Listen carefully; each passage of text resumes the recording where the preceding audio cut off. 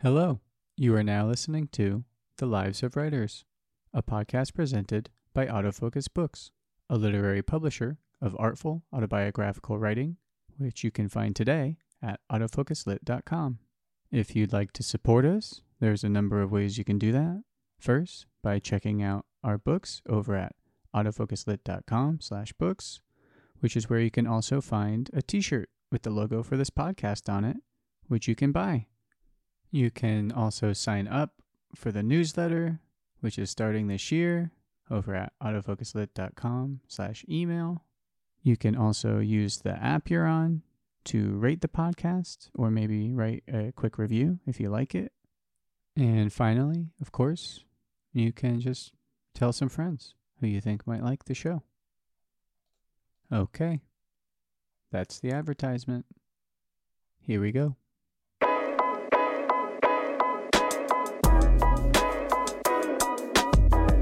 Once again, welcome back. This is The Lives of Writers. Thanks for listening. I am the publisher of Autofocus Books and producer of this podcast, Michael Wheaton. Today's episode of The Lives of Writers is hosted by Jeff Alessandrelli. Jeff Alessandrelli is the author of several books, including the poetry collection Fur Not Light. His novel, And Yet, is being reissued this year by Future Tense Books. He is also the director and co-editor of the small presses, Phonograph Editions, and Bunny Press. Coming up very soon, you'll hear Jeff in conversation with Trey Moody. Trey Moody is the author of the poetry collection Hot Oblivion, which is out now from Conduit Books, and Thought That Nature, which came out in 2014 from Saraband Books. He's been the recipient of numerous awards, including the Catherine A. Morton Prize in Poetry, and his poems have appeared in The Atlantic, The Believer, and New England Review. All right, let's get to it. This is Jeff Alessandrelli's conversation with Trey Moody.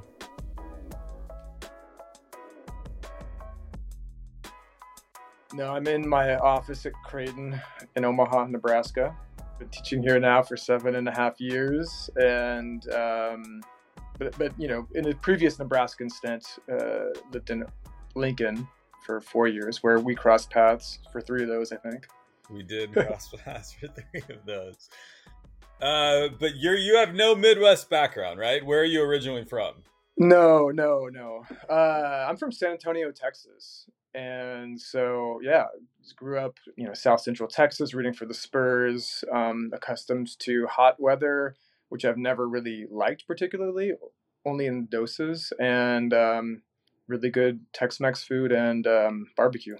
And Texas is so big. Where is San Antonio? You said southwest. It's like South Central, yeah. So San Antonio it's like, if you were to drive from Houston, it's about 3 hours due west of Houston.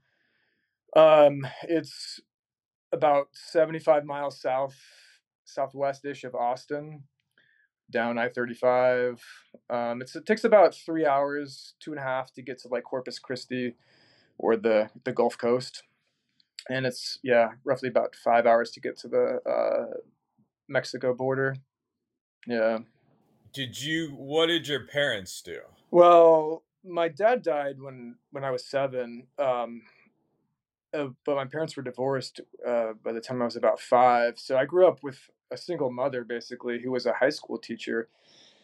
And she studied, I believe, biology, some of the sciences in college, but she didn't teach that in high school. She taught sort of business classes in high school and computer classes and things like that. And so, so that's what she did, and she and my grandmother raised me, basically, and sort of just the standard, I guess, single parent childhood in a lot of ways. When did your mom taught business classes?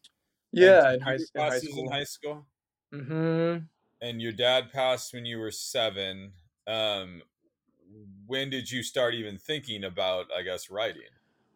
Well, really not until college, I don't think. But I mean, when I think back, there were a lot of little moments that I think led me to becoming a writer, probably.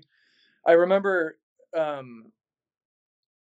particularly this moment in fifth grade where I wanted to ask a classmate to be my Valentine with one of the, like I probably had those little hearts, candies, or like nerds attached to a little note.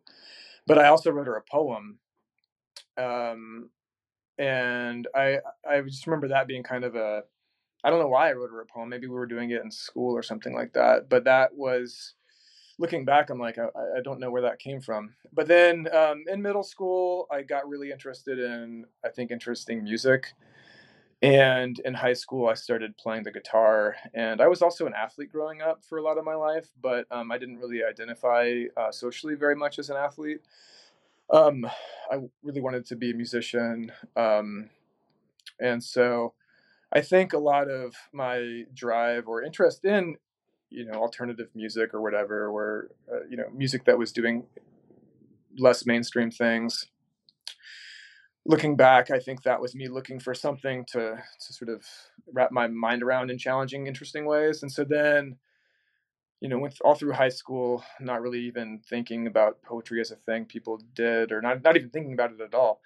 And then in college, probably my sophomore year, I think, took an American lit class and got introduced to some modernists that I thought were kind of interesting. But then I was interested in a lot of different subjects in college. I probably would have majored in like 8 different things if I could have, all in the humanities. But I just found myself in wanting to take more English classes, and so I was in a modern poetry lit class, and just that's where I really fell in love with, like, Stevens, H.D. Stein, Langston Hughes, Pound, Williams, all those folks, and it was just doing things to my mind that I didn't know were possible. And so ever since then, I was probably 19 or 20, and ever since then, I've been hooked.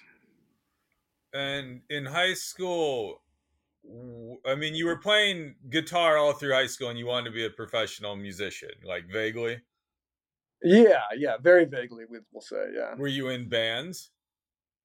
No, that's the thing. I mean, I could, I could play chord progressions pretty seamlessly, and you know play a mean Candlebox cover or whatever. But yeah, but I couldn't. I didn't have any formal training at all, so I wasn't able to play scales or improvise with other people.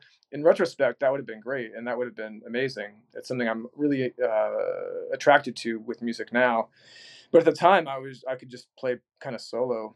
I mean, I would play with friends, but we would just sort of take turns or play chords on top of each other. But I did play. There was an ongoing open mic session at this. There was a bar, a really crappy bar in San Antonio called, really crappy seafood restaurant called Krabby Jacks, I think is what it was called, and they had an outdoor sort of annexed tiki bar that was part of the restaurant. And for some reason, the clientele there, it was like a biker bar, so it was just like leather clad folks, but they had this ongoing open mic where I don't remember. There was a process. Not anybody could do it, but it wasn't like I was getting paid or anything. But I would do that pretty frequently. But I would just be playing like Radiohead covers or whatever to these leather clad, beefy people, and Alone? alone. Yeah, I mean, I'd have a friend there, maybe playing next or something. But I'd play like 5 songs per set, and then come back the next week and do it again. Everyone was super nice and encouraging, but it was a way to kind of realize that being a performing musician, it's not as easy as it looks in a lot of ways. So Because of crowd reaction, or what do you mean? I think just because there's a lot more that goes into it than just being creative and being able to play guitar and being able to kind of carry a tune. I think there's a lot more to performance than just. I think there's a lot of personality aspects of it, and a lot of like sort of really nuanced gray area skill sets that uh, some people have or don't have, but also that some people learn how to develop or not develop. That I was not developing. Now, were you writing lyrics though to original songs in high school? Or they were all covers. Yeah, no, I was writing lyrics and some songs, but I mean, in terms of my performing, maybe I performed a few originals but it was mostly covers because it just felt kind of safer to have the shield of that when I was up on that wooden stool and that kind of crappy amp and all that. So, Were those poems? I mean, were those poems though? oh, no, I don't think so. I mean, I think they're from the same spirit as lyric poetry comes from, condensed kind of musical language accompanying a guitar or a lyre or whatever. I think it's in the spirit of it. But so I guess they were poems, but they were just really bad poems. Do you have any of them anymore? Lord, no. So you started getting interested in poetry sophomore year, and then were you an English undergrad? Yeah, I became that. Yeah, I didn't go into college as an English major, but then I think after my sophomore year, I decided to do that. And you were reading it, and I guess probably like studying poetry. I mean, but did you also start writing it sophomore year, or when did you start writing it in like earnest, I guess? Oh, I think that was probably, yeah, that was maybe towards the end of sophomore year or the beginning of junior year when I just took a poetry workshop class or actually it was an introduction to creative writing class first, where we did poetry and prose. Because I was just interested in studying it all. I had no designs on being a writer. I just at that point I just knew I liked literature, which I'd never liked before. Throughout high school, I'd never even paid much attention to it, and so it was sort of an awakening to really liking short stories and novels and plays and poems. And so I really liked the modern poetry class. I thought that writing short stories just seemed like it might be easier or something, which is not the case, I've learned. But Easier though. yeah, Interesting. yeah, because poetry seemed intimidating in a lot of ways, but I liked it. That's why I liked it more. But in my introduction to creative writing course, we had this great teacher who was Texan in a lot of ways, and he would bring these like Justin boot boxes, these really big boot boxes, the first week of class, and pass them around, and they were filled with old-fashioned rejection slips at that time. This was in the early-ish 2000s, just showing us what the life of a writer was like. But I had to write poetry and short stories in that class, and his teaching, I guess, and my experience there let me know I was much more capable as a poet than a short story writer. So then I kind of went from there. This is junior year. Probably like, yeah, probably early junior year. And what school were you at? This is Texas State University, which is in San Marcos, Texas, sort of the edge of the beautiful Texas Hill Country. It's not quite midway, but it's between Austin and San Antonio. Okay. Yeah, and there's an MFA program there as well, which is where I ended up doing my MFA at. And yeah, and it's a program that might not be on the stature of like an Iowa or a UMass, but it's still has a really great infrastructure, and it's been there for a long time, since '91, I believe. So it was really nice to be situated in a school that had that infrastructure without me even knowing it. And so you graduate with your degree in English. I mean, was there like a literature, creative writing focus, or? Yeah, I don't remember if there was a focus or not, but I also became an honor student, not initially, but like halfway through my college career there. And yeah, so I remember I did an honors thesis that was a poetry manuscript, a short poetry manuscript. But I think my English degree was just in English. And I mean, one of the things, like when I don't have an MFA, but I have an MA, and I didn't realize when I was younger, because I was kind of dumb. I mean, that people really apply to different programs, see about different funding options, look into like who's going to be their teachers. Is this teacher going to be on sabbatical? Like, I guess I've been, this was a while ago. I mean, I got my MA in 2008. Did you apply to a lot of programs? Were you very systematic? Like, I'm going to be master's in master poet now and I'm going to like do the thing, or did you, because you went BA and MFA at the same place, right? Correct. Yeah. So I did take a very systematic approach to it, but it was also incredibly naive because I didn't realize how competitive these programs were, even though I had good teachers and advisors letting me know that. But I didn't know exactly, I didn't have grand designs on if I'd become, a published poet or whatever. I just knew I really liked it, and it was something that I could possibly um, maybe get paid a little bit for and gain some experience with in a graduate program. So it kind of seemed like the best avenue that I could take. So yeah, I ended up applying to something like it was. I remember it was a lot. It cost a lot of money to do this, which hurt also. But it was, I think, 20 programs that I applied to. But I applied to mostly all the big ones, with these, I don't know, sort of naive hopes. And I only got into one, and it was Texas State. The place I was already at. So thankfully, it was, created a soft landing. I already knew the lay of the land there, and I think it really helped me situate myself as a writer because there the program is a 3-year program, which was also really helpful because for me the first year was just a lot of crashing and burning. And I now in retrospect I couldn't imagine being in a program like a 2-year program where I had moved across the country and just my first year was like all that transition plus moving. It just seems like it would have not been as helpful for me to become, the writer that I wanted to be or whatever. So yeah, the first year was just a lot of sort of awkward transitional uh, learning things on the fly.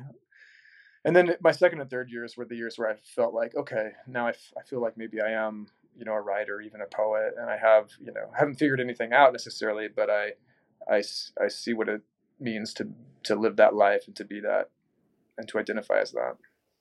So, but I mean, you were persistent because I guess if you literally applied to 20 programs and you only got into one, so you rejected from 19, that might kind of push someone down and be like, well, maybe this isn't like kind of the path for me. If you just came into kind of, I mean, I guess a realization that you were interested in it like 3 years before, but that didn't stop you, I guess.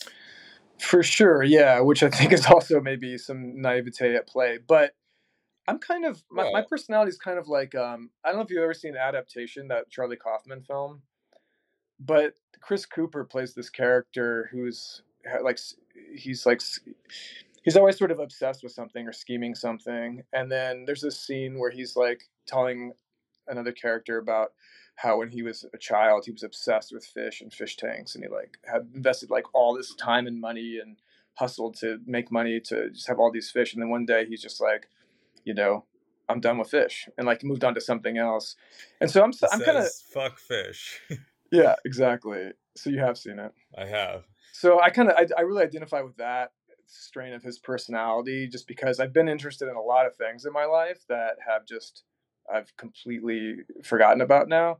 But then there's been this sort of a handful of things that have stuck, and for the things that have stuck, I get it's a personality trait. I don't know if it's a strength or a weakness, but for the things that have stuck, I'm just really incredibly stubborn with them, sometimes to my detriment. And I think, poetry and writing and literature is just the thing that I gives me the most drive, in terms of anything outside of being, a parent or a decently good person. Otherwise, like poetry and writing and literature is it.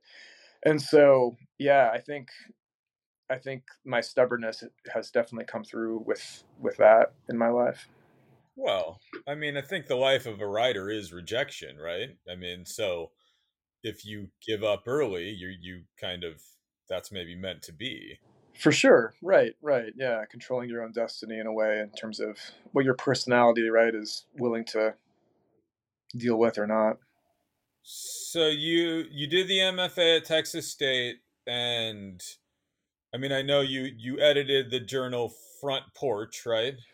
Yeah, I was the poetry editor for that for a year. And I worked on it for a couple of years too. Yeah. And Front Porch is the literary magazine. It's a national magazine, but it's out of Texas State, right? Correct. Yeah. It had just started, I think, a year or two prior to my arrival there. It's called Porterhouse Review now. Porterhouse Review. I like Front Porch better. Well, yeah. I don't know. I'll give them a call. uh, so it's a 3-year program. You're editing, and you had some mentors there, right? I mean, some professors that were very important to you. Absolutely. Yeah. Who were they, and what role did they play? Well, one professor who was important for me as an undergraduate and in my MFA program is named Cyrus Cassells, and he was, I think, like when I took the undergraduate advanced poetry workshop for the first time, he was the teacher for that. And even back then, he introduced us to a lot of really great books that I return to now still. Like I remember, I think as an undergraduate, reading Richard Sykin's Crush and Anne Carson's autobiography of Red, and what else? Some interesting philosophical texts too. So stuff that I just wasn't getting in any other class. And he also was really, I think, patient and helpful with me in terms of, I was writing kind of really weird things that, as a teacher now, I really wouldn't, it's, I really wouldn't know what to say in terms of feedback. But he was really patient and graceful with me and really encouraging. And helps me with my grad applications a lot. And so then I had him as an MFA teacher as well. But then and in my MFA program, um, I had a lot of great teachers, a lot of great literature teachers, because we had to take a certain amount of literature classes as well, which I really am happy about. But the other two poets who were really influential for me were Steve Wilson, who um, was also a pretty serious scholar of beat literature and women's and gender studies, and yeah, he had a really caring but also intimidating presence. It was really instructive, really helpful in terms of, I think, helping myself take myself seriously. And so he was really elemental for my growth. And then another mentor of mine there is Kathleen Pierce, Peirce, and she's somebody whose poems I return to quite often. I think they're quite, oracular and mystical. And she, as a teacher, is sort of that way too. She also kind of gave me a lot of confidence that I wouldn't have been able to have in myself otherwise, and um, also was intimidating in some ways that were different from Steve, but complemented, I think, his teaching as well. And yeah, so yeah, the experience with them really helps me become, whatever it is I am now. And what was it like editing that journal? And I mean, did you solicit authors? Did you like get a greater sense of contemporary poetry and whatever was it like 2010 or something, or 2008? This would have been like, I did my MFA 06 to 09, so it probably would have been like 08, 09. And yeah, for sure. I mean, we were getting submissions, some really great submissions. And we were, when I became poetry editor, I was able to solicit some people also. So it definitely, I mean, I think I was already reading pretty voraciously, even as a late undergraduate, in terms of contemporary poetry, but even more so just the more and more I got into my MFA. And so, yeah, I don't remember everybody who I solicited, but I feel like I was able to solicit one or two poets per issue. And then we'd have, maybe 5 or 6 fill out the rest from the submissions. But I do remember that I solicited Heather Crystal, for one issue, but that was really nice. It was really instructive there because it, I don't come from a literary background or a literary household at all. my friends growing up were not, I do not come from artistic circles at all. And so learning kind of how um, social circles within artistic communities can operate, um, uh, learning that you can just email people to ask if they want to publish poems in your journal or whatever, and you can create relationships based on that. It was really, really, really great and really eye opening for me, and made me then and continues to make me, love the life of being a writer and an artist.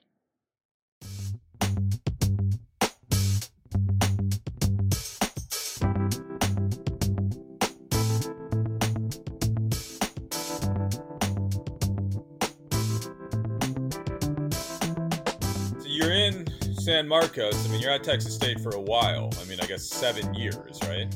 Yeah, it was actually 8 years because I took like yeah. So I took a fifth year to graduate undergraduate also.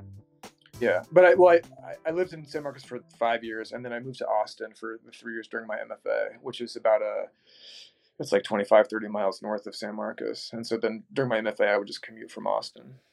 And I mean, the MFA, I guess back then, maybe not so much, but I mean, it was still the terminal degree. I mean, there's still in 2009, I mean, there were PhD programs with a focus in creative writing, but I don't think there were as many as there are now. After or starting the third year, were you like, this is it? Now I'm going to go get a job or going to go try and teach, or because you ended up going to PhD school at the University of Nebraska Lincoln, but how did that process unfold? Um, I During my third year, I didn't really know what I wanted to do. I knew that I had fallen even more deeply in love with making poems and trying to make a life out of that, but I didn't know what that could look like exactly. So, um, going into my MFA, I didn't even know that I really wanted to teach. Just teaching was part of it. I thought that I would try it and see what might come of it. But I ended up really liking and enjoying teaching. Learned that that could actually feed my writing in a lot of ways, and vice versa. So in my third year, I realized, well, I could, the options for me right now are, given what I want to do, I could just try to adjunct classes the next year, or I could apply to this thing called a PhD in creative writing. I thought about applying to some literary PhDs also, but although I was interested in a lot of that work, it just didn't excite me as much as doing a creative dissertation did. So I thought that I would apply to a few programs and see what happened, and if not, I would just adjunct classes around the Austin and San Antonio area, and then kind of reevaluate after a year. And so then, yeah, that's how I ended up at Nebraska, being a fellow Cornhusker with the likes of you. Did you apply to a bunch of programs again? No, I only applied to four, I think, and they were all sort of like centrally located in the U.S. Um, So not yeah, sort 20. of like no, not 20. No, no, yeah. We sort of at the time I had sort of family considerations in terms of not wanting to live too far uh, at that juncture. So yeah, without those, I probably would have applied to more, but because I was being geographically select, it was just the four. You were married at that point? Yep. Okay. So had you ever been to Nebraska before you went there? No. You visited before, right? You visited to get a lay of the land before you went, or Yeah, yeah. I visited like this spring before I graduated the MFA, just after I got accepted, just to see what it was like. And I remember, yeah, I flew into Omaha and drove from Omaha to Lincoln, which is like a 45-minute drive or so. And there's just lots of expansive cornfields and soybean fields, and wheat fields. And just thinking like, wow, there's really nothing out here. But then once go south into Lincoln, you see, oh, there's a decently sized city here. It's pretty cool. And then even though the weather was really bad when I visited, I think it was like mid-April or something. It happened. It was colder that month there. I thought the city was cool, and I thought it would be a great opportunity. so you started that program, and what was that experience like being, I guess, a more fully developed, now you're a doctoral student, but you are in a new place. Yeah, And must have been very different than San Marco. I mean, you were in the same program for 8 years. I mean, was that like culture shock? Did that change your poetry? What was like kind of like community like? Because you were kind of on different territory as compared to being from Texas, school in Texas, and yeah. for sure. Yeah. It's not that much culturally different. I realized at least the sort of western edge of the Midwest. I can't speak for, like Ohio, Illinois, and whatnot, but at least Nebraska is not so different from Texas in terms of there being a large, rural kind of ranching culture that sort of permeates everything. But I mean, my poetry for sure changed just because it was a big transition. The first time I've ever lived outside of Texas my whole life.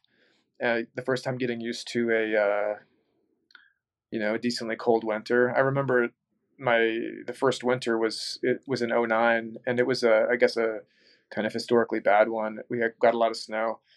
And I remember being in my driveway shoveling it with a garden shovel, and my neighbor came out and was like, "Hey, you want to borrow my snowblower?" And I was like, "Sure, thanks."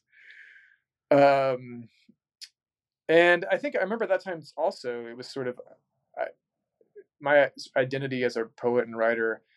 Yeah, I was also asking myself, like, what kind of poems do I want to write? Or I was just trying to write and not think about it too much, but I kept coming back to that question when I'd be maybe unhappy with what I was writing. And I think eventually I just kind of learned that for me, place as a writer really informs my writing, whether it comes out in the poems or the writing or not. But I dwell on it a lot. I think about it a lot. And so once I just realized that I just needed to embrace, my physical surroundings in terms of uh, uh, letting trying to create a symbiotic relationship between my writing process and my thinking, and the place itself. That's when I think I kind of something clicked, and I have learned to just use that going forward in the writing I've been doing since. The other thing I was going to say, the other thing too about the PhD program that was a lot different was there was just there's a different culture around a PhD program, in my experience at least, than the MFA program, because it was a lot more oriented towards professionalization and whatnot, which is great because it can help folks who want to continue academic careers do that. But it felt less like an art program and more like a professional program, in a lot of ways, which it is. And now, did you send out your thesis, your MFA thesis, to contests? Did you try and get it published? No, I sent out a small segment of it as a chapbook manuscript.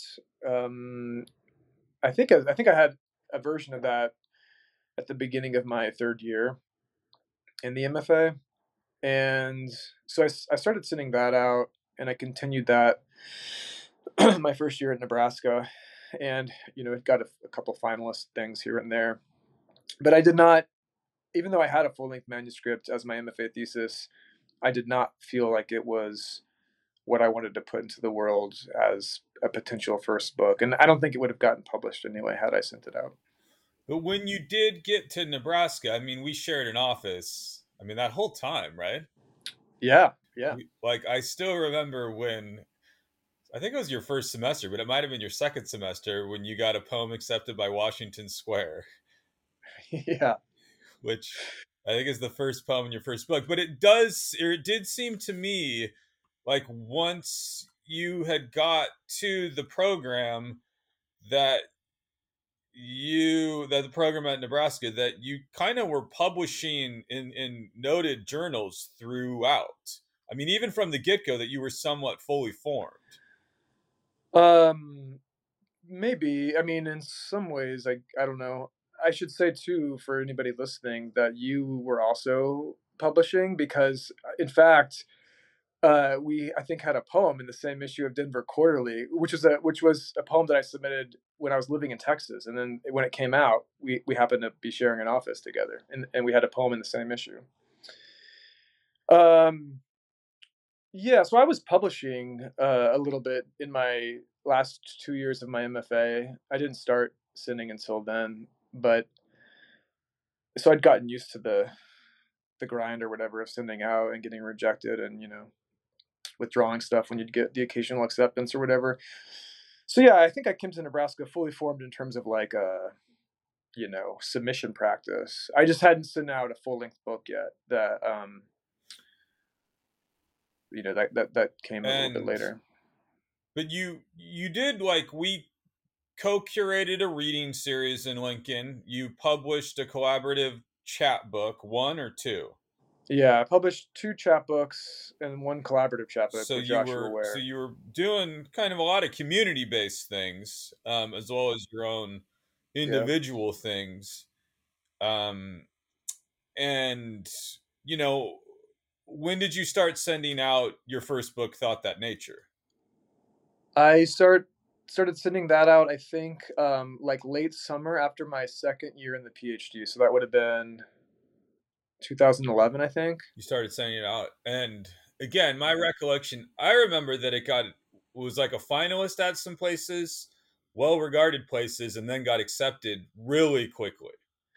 Yeah, so I started sending it out, I think, like in August, maybe July even of that summer, and then by the so then in May of that year, so whatever year that would have been, in May is when I heard from Saraband that it won their contest. So it took, I mean, this is, yeah, like I said, I feel very, very lucky for this, but yeah, it ended up being roughly like July or August until May, so like 9 or 10 months. Yeah, And that was your third year of the program. yeah. And so Cole Swenson chose it. It came out in 2014, but was winner of the 2012 Catherine A. Morton Prize in Poetry. What was what was it like putting that together, and what was it like getting it accepted somewhat quickly and then having it kind of go out? Well, it was going to go out in the world while you were still kind of ensconced in in a program. So, I mean, putting it together, I kind of used that summer to just dedicate, like, my main task, my main goal that summer was just to put that manuscript together. There's, I don't know how many pages. There's maybe 15 to 20 pages in that manuscript that come from my MFA thesis, but the rest is all newer material than that was. So I kind of took the material that I thought that I liked the most from my MFA thesis, but that I also thought was in conversation with what I had been working on for the subsequent 2+ years. Um, moving to and living in Nebraska. So yeah, so for me, putting that manuscript together, I put a version of it together. Just kind of coding a lot of things, like coding, trying to identify, all that kind of clerical office work that one can do when they put a manuscript together if they're uh, neurotic like I can be sometimes. But thinking about, like, all right, which poems are in first person versus second person versus third person. Which poems are sort of lighter, which poems are more maybe dark or sinister. Past tense, future tense, present tense. Thinking about like those kinds of things, just in terms of like pacing a manuscript. So I was just doing a lot of sort of like coding like that. I mean, by hand, I had different iterations of it printed out, and so then I came to like a first draft that summer that I started sending out late summer, and then it was getting rejected. It did get, I think, 1 or 2 finalist nods, but enough to where over that winter break, I think I was retooling it again. And so then when January came, I was sending out a slightly revised version. It wasn't substantially revised, but it was the order and the structure was slightly revised. And so then that's when it won that contest. And yeah, I don't know, it was incredibly exciting. It felt like it could be life changing in some ways, to have a book in the world. It felt affirming for sure. Um, it felt like, in terms of, if I kept trying to teach in academia, it could be helpful for that as well. But I mean, the main thing I was just happy about was it felt like the a great payoff of, trying my hand at something since I was 19 or 20. And then at that time, I think I was 29. So 9 years later, I kind of see like this thing come to fruition, and that felt really great, and super exciting. Now, yeah, coming out in terms of during my time of still being a PhD student was kind of interesting because I was finishing up after I finished my fourth year of the PhD at Nebraska. I got a fellowship for my dissertation so that I didn't have to teach that year. So we moved back to Texas, to San Marcos, to live there. And so when it came out, I was living in San Marcos, and yeah, it felt great to hold the book for the first time. And I did some readings, but it also felt kind of, in retrospect, it felt maybe not as great as some book releases can feel, because I was in such a time of transition. I didn't have a huge community because I had just moved to back to San Marcos, and all the people I knew from then were mostly gone. Um, so you know, it felt kind of fractured in a way. It was great to have this book out, but kind of felt fractured in the landing of it. And so I think one of the things I learned from that was just how important all that community building that I did with you and with others in Nebraska. Just how nice it is to do that work, so that way, you can celebrate folks properly, and then you can be part of that conversation when those rare moments occur for you as well. Um, yeah. Do you remember who you were reading when you put that book together? Because your first book is very different than your second book, which we'll talk about in a second. I mean, it's more, your first thought that nature, it's more kind of invested in the fragment. It's more invested in the moment. It's not super invested in narrative. It's, I guess, lyrical in places, but the personal, the eye, the speaker, very much doesn't seem like it's kind of fully embodying your own living, breathing human being person. I mean, I could be wrong about that. It's invested in language. And I guess since Auto Oblivion, your second book, does seem substantially different. I mean, were there writers back then that you were really touchstoning?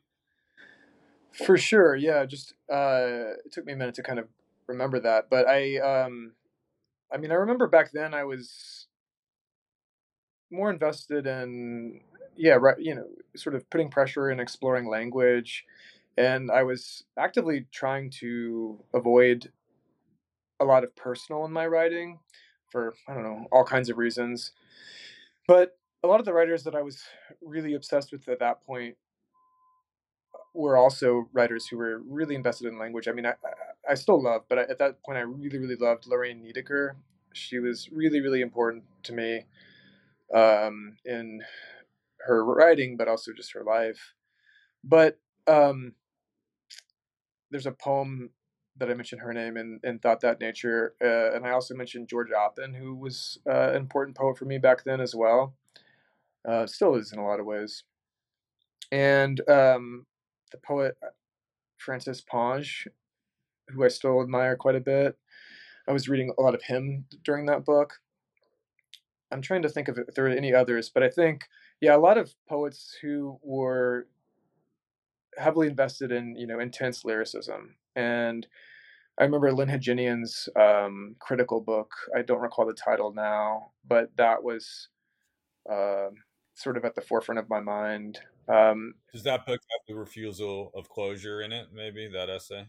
I I think. believe so. I believe so. Yeah, yeah, that book, and then that that critical study of surrealism. I think it's by Marianne Anna. Pause. No, this one's by like Anna Balakane or something like Yeah. that. I can't remember her name, but yeah. So those are a lot of the things that were circling around my mind at that time for sure. And so the book comes out. You're back in San Marcos. Um, one of the things, I guess, when you were still at Nebraska, which I've always thought of with you, as a famous poet came to Nebraska, and you were in like a short workshop with them. and they read one of your poems in this workshop, and they said, you can tell me, I mean, I won't name the poet, but they said, I feel sorry for this poet's soul. Or what did they say exactly? Yeah, so it was an anonymous workshop with Lee Young Lee, and it was a 2-week workshop, but we were doing for this 1 week anonymous workshop, so nobody knew who wrote the poems. And I had this short poem. This was at the point when I was trying to, I think, transition to writing some new work, because at that point, Thought That Nature hadn't come out yet, but it had been accepted, and so I was trying to find my way towards a new direction and what I wanted to do for a future book. So I was just messing around a lot, but I felt proud enough of this poem to bring it in, and it was a short thing. And yeah, he read it aloud and read it again, and he for me he was an incredibly instructive teacher and a really really helpful presence for me. Including this time when he kind of pauses really seriously and dramatically and says something along the lines of, "It's clear that this poet, you know, knows how to write a beautiful and elegant sentence and has a sense of shape and sound and what a poem can do. But I have to say, I'm really worried about this poet's soul. And it's not, if the poet continues down this path, it's not going to lead to anything sustainable." And when he said that, I was kind of sinking in my chair. I was trying to like not look obvious that it was me, but it was a good moment for me. What I guess I mark that as the transition between Thought That Nature and Auto Oblivion. What did he mean? I mean, like, because at the time you were annoyed, like, but you've said subsequently years later that you found that very instructive. Like, Yeah, I think, well, so I'm sort of, by nature, I'm kind of a nihilist, but I'm also in some ways an optimist. Like, so I don't know if I think there is a word for this. One of my brilliant students mentioned this recently. I don't remember the word though, but somebody who can be both an optimist and a nihilist at the same time. So I think what he was getting at was, I think the poem that I brought in was probably real clever and real sort of, I remember there was a lot of negations in it, a lot of taking away rather than like giving or adding. And so I think what he was onto was just like, your nihilism, if unchecked, is not going to lead you to places that are going to be helpful for you in the future as a person. And so that's what I'm guessing. And so I think that for me, it kind of, not in the moment, but eventually led me to really think about what was at stake with what I was writing in the future, for me, but for other people too, perhaps. And it just kind of allowed me to find my way into directions that have become more sustainable and have led me to be able to write things that I am glad that I'm writing.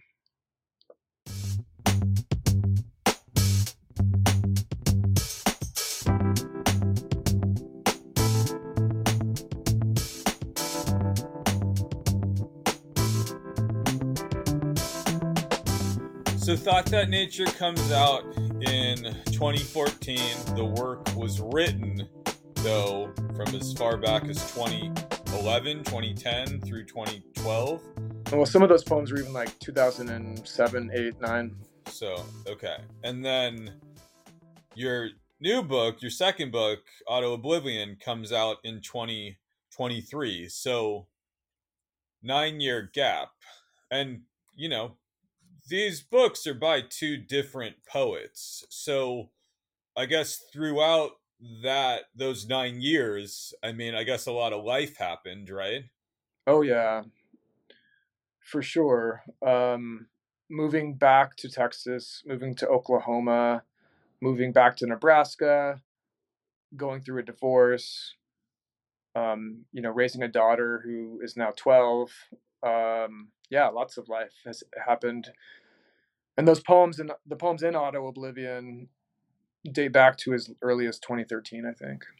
And so after Thought That Nature got published, you were kind of on a fast track where well, I mean, I guess I saw it that you got a book, you got chapbooks accepted, you were having poems accepted in prestigious journals, you won a kind of well-known first book prize. Did you have a new manuscript ready to go by 2017 or 2016?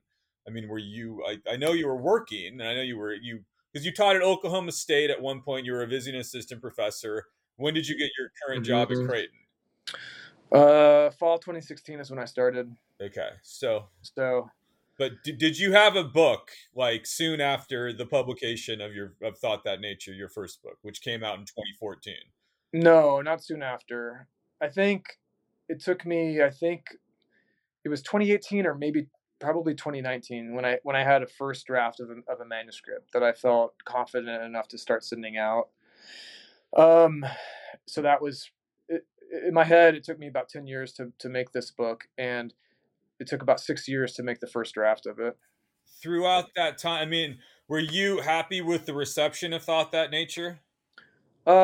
Sure. I mean, I think every writer probably wishes maybe their work might have made a larger impact or something like that. But I mean, You had a young child, you have different jobs, things were going on. yeah. But I think it was the book I needed to write. It was the best book I could have written in that time span, and it came out with a press that I admire a lot. And so yeah, I think for me that's kind of the most I can ask. Everything else is sort of beyond my control. So yeah, I think I was happy enough with the reception for sure. And so you started sending your latest book out 2019, 2020. Yeah, I would say could have been as late as like late 2018 or as early as late 2018. But yeah, Now, and I mean, I said earlier that these books are by two different poets, and I mean, I guess there's obviously through lines, but Auto Oblivion, we always think in poetry that the speaker doesn't necessarily have, a whole lot to necessarily do with the person writing the poem, and that can be completely true sometimes and completely untrue. But I will say in certain of these poems it does seem like if Thought That Nature did not have a lot of kind of I based personhood from Trey Moody coming through, like it's very different in this book. yeah, and that became intentional. As early as 2013, couple of the poems in here that survived all these years that are still in the book are poems that are personal, and that was me intentionally trying to write in a different way than I had before because I just felt like I needed to grow a bit as a writer and a person, and that was one way I figured I could start trying to do that. And yeah, with this book, I mean, this book went through at least two other titles as well in previous drafts of it. But with Auto Oblivion, I mean, I wanted to try to get that sense of possibly autobiography, but also obviously with that word oblivion in there.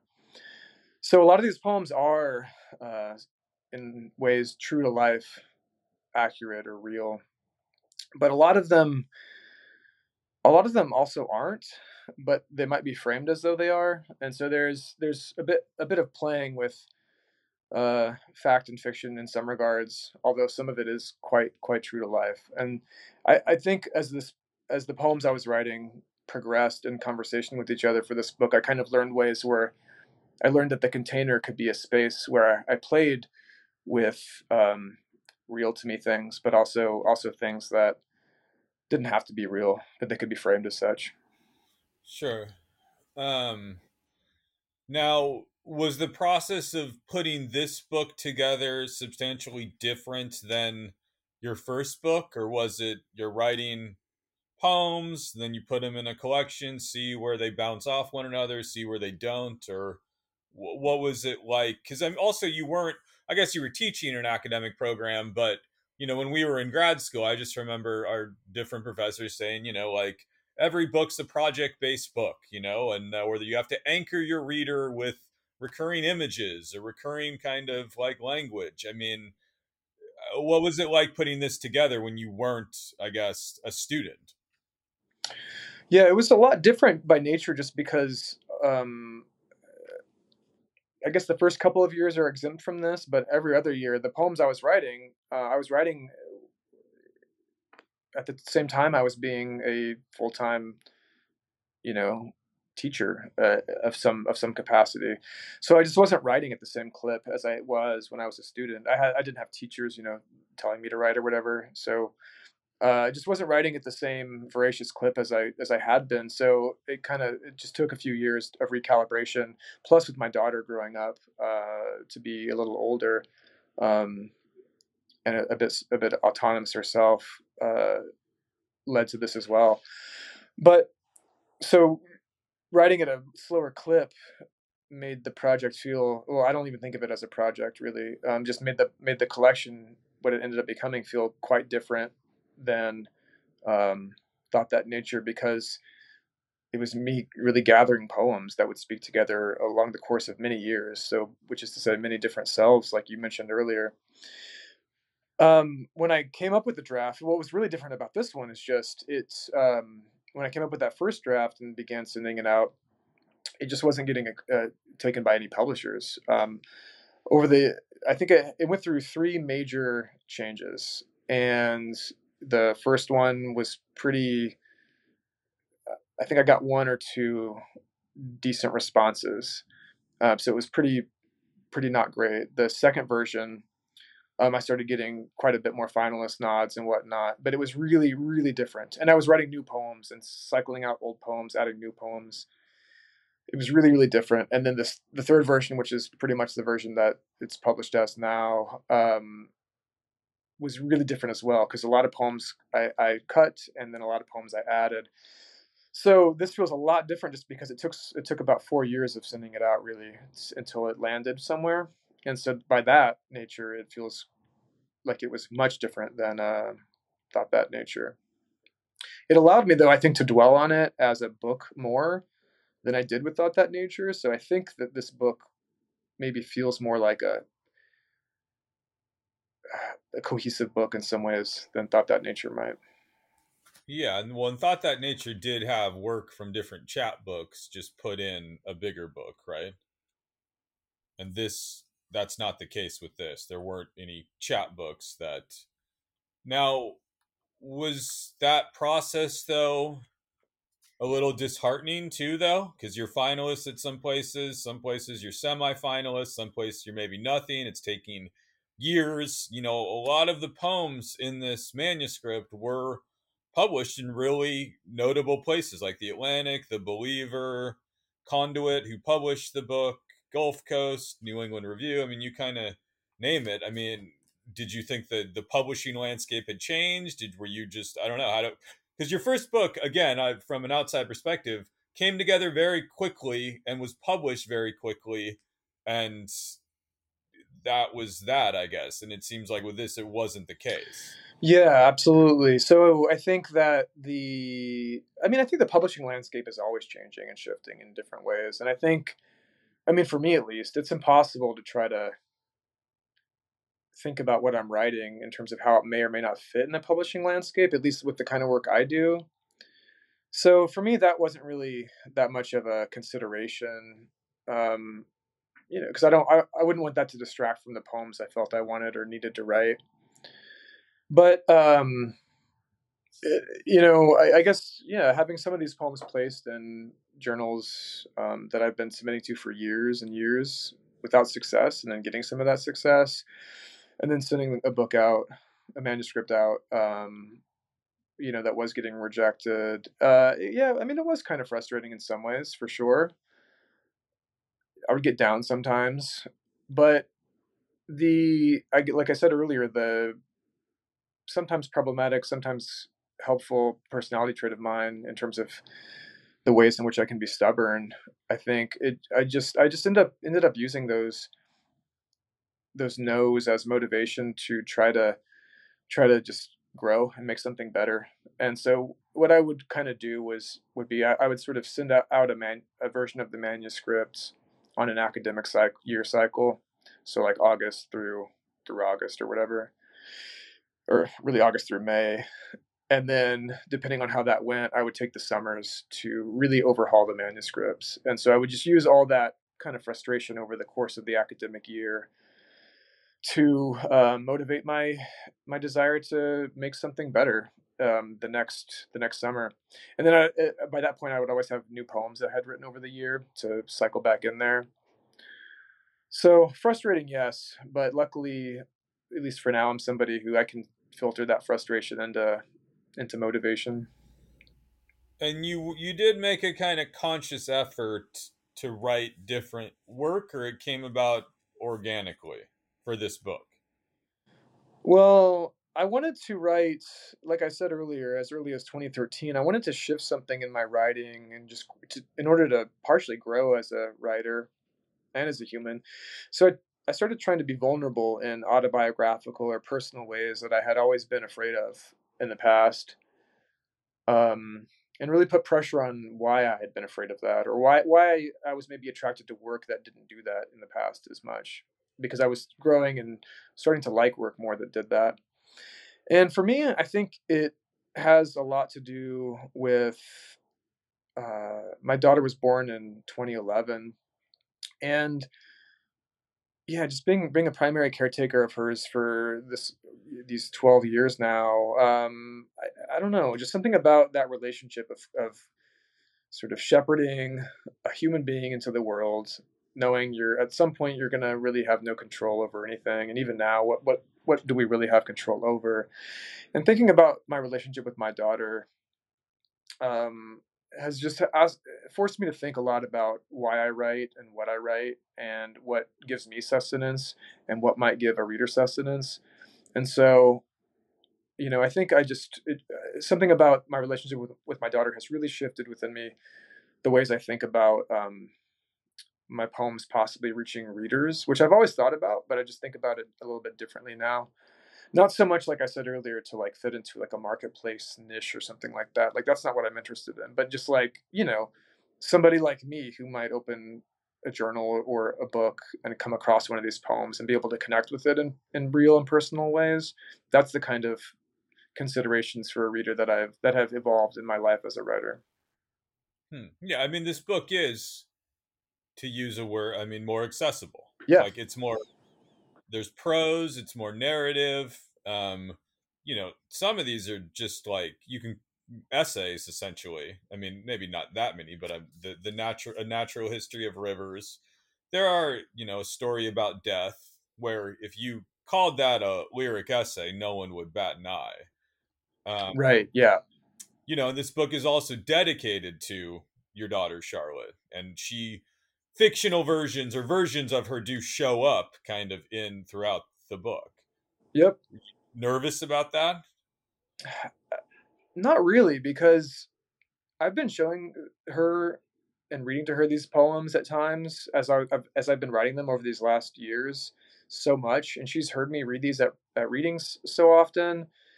Um, and I've asked her if she feels okay about being in my poems, and especially when they're published and things like that. And she thinks she she sort of she sort of gets a kick out of it. She likes it in a lot of ways, and so that's helped me feel pretty confident about everything in ways that maybe another writer might not be able to feel so confident. But And she's a big, you do you share the material with her. yeah, Oh, okay. yeah. She's a big part of my life. Like she's the anchor of my life in almost every way. So it feels that's kind of what I gravitate towards writing about, what I have gravitated towards writing about these last 10 years. So it's nice that I can, not have to kind of hide that facet of my life away or whatever. Now the book takes as its epigraph uh a sentence, a comment by Agnes Martin, the artist. I wish the idea of time would drain out of my selves and leave me quiet even on the shore. And I know, I mean, Agnes Martin I know is one of your favorite painters, so I guess just to end, why'd you use this epigraph? What did it kind of offer the reader into the book? Well, in thinking about what this book could be over the course of several iterations, what I wanted it to be, I kind of distilled it into being a book about, grieving the loss of my dad at a young age, um, confronting the challenges of raising a child, and what a lot of scientists might call the Anthropocene, this epic of human shaping of the climate, and not knowing what's going to be up ahead of us. I often will sort of doom scroll with like Reddit posts about places to live with the ongoing climate disaster we're in, and they'll be like, by 2050 this is going to happen, by 2090 this is going to happen, but whatever. But these might be affected by these other variables, so it might happen sooner or it might happen later, and so it's just really hard to know for sure. I mean, we're already seeing all kinds of climate migration around the world, and obviously the most vulnerable of the world's population will be affected the most in that, and already is. But just thinking about like raising this daughter uh, whose lifetime, I mean, I can't predict my life, the rest of my lifetime, what the world will look like, let alone hers. And so just thinking about what, how to process that as a person, as a parent, has me thinking a lot about time, and these aspects of just how little humankind has been a part of Earth's geologic time. And so I think with Agnes Martin, with this epigraph, uh, I wanted to sort of plant that seed. This book is also really about a lot about storytelling and how we tell ourselves stories to sort of prepare for the future, that we can't predict. And so I think Agnes Martin, as a painter, is somebody who, I mean, she commented that she wanted her paintings to be religious experiences for people. She wanted people to achieve sort of religious connection with her paintings, where time is suspended in a lot of ways. She always talked about, or often mentioned how, to her, music is the ideal art form because it's being nonverbal. It's non-representational. So like a violin playing in E minor can make you feel something, but it corresponds with nothing in the representational world. And so thinking about like that distilled presence that is absent of time in a way that I kind of connect with with those ideas and her paintings.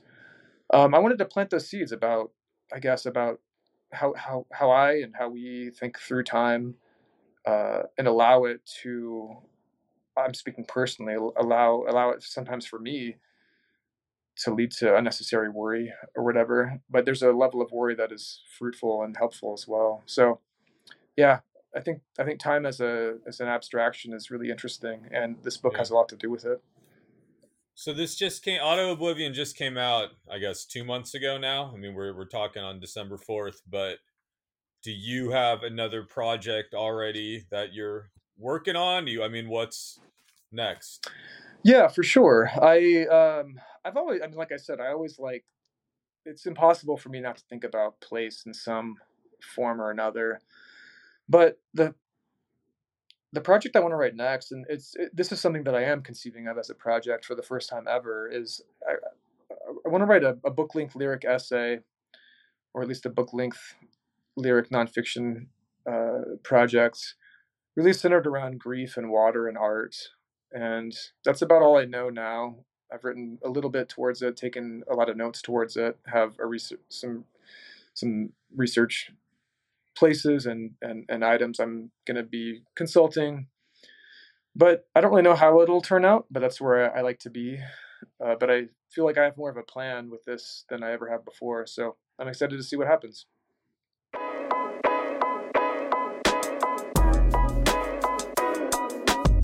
All right, that was Jeff Alessandrelli's conversation with Trey Moody. You can check out a copy of Trey's new book, Auto Oblivion, out now from Conduit Books.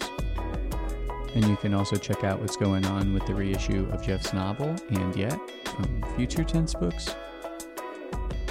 And don't forget to check out the presses Jeff co-edits, Phonograph Editions, and Bunny Press.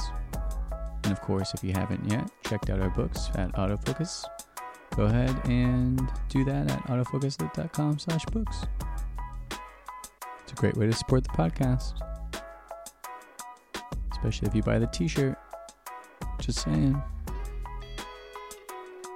Okay, if you want to support the show, I trust you figured out how to do that by now. So if you'd like to, go do it. Okay, that's it. Thanks for listening. Till next time.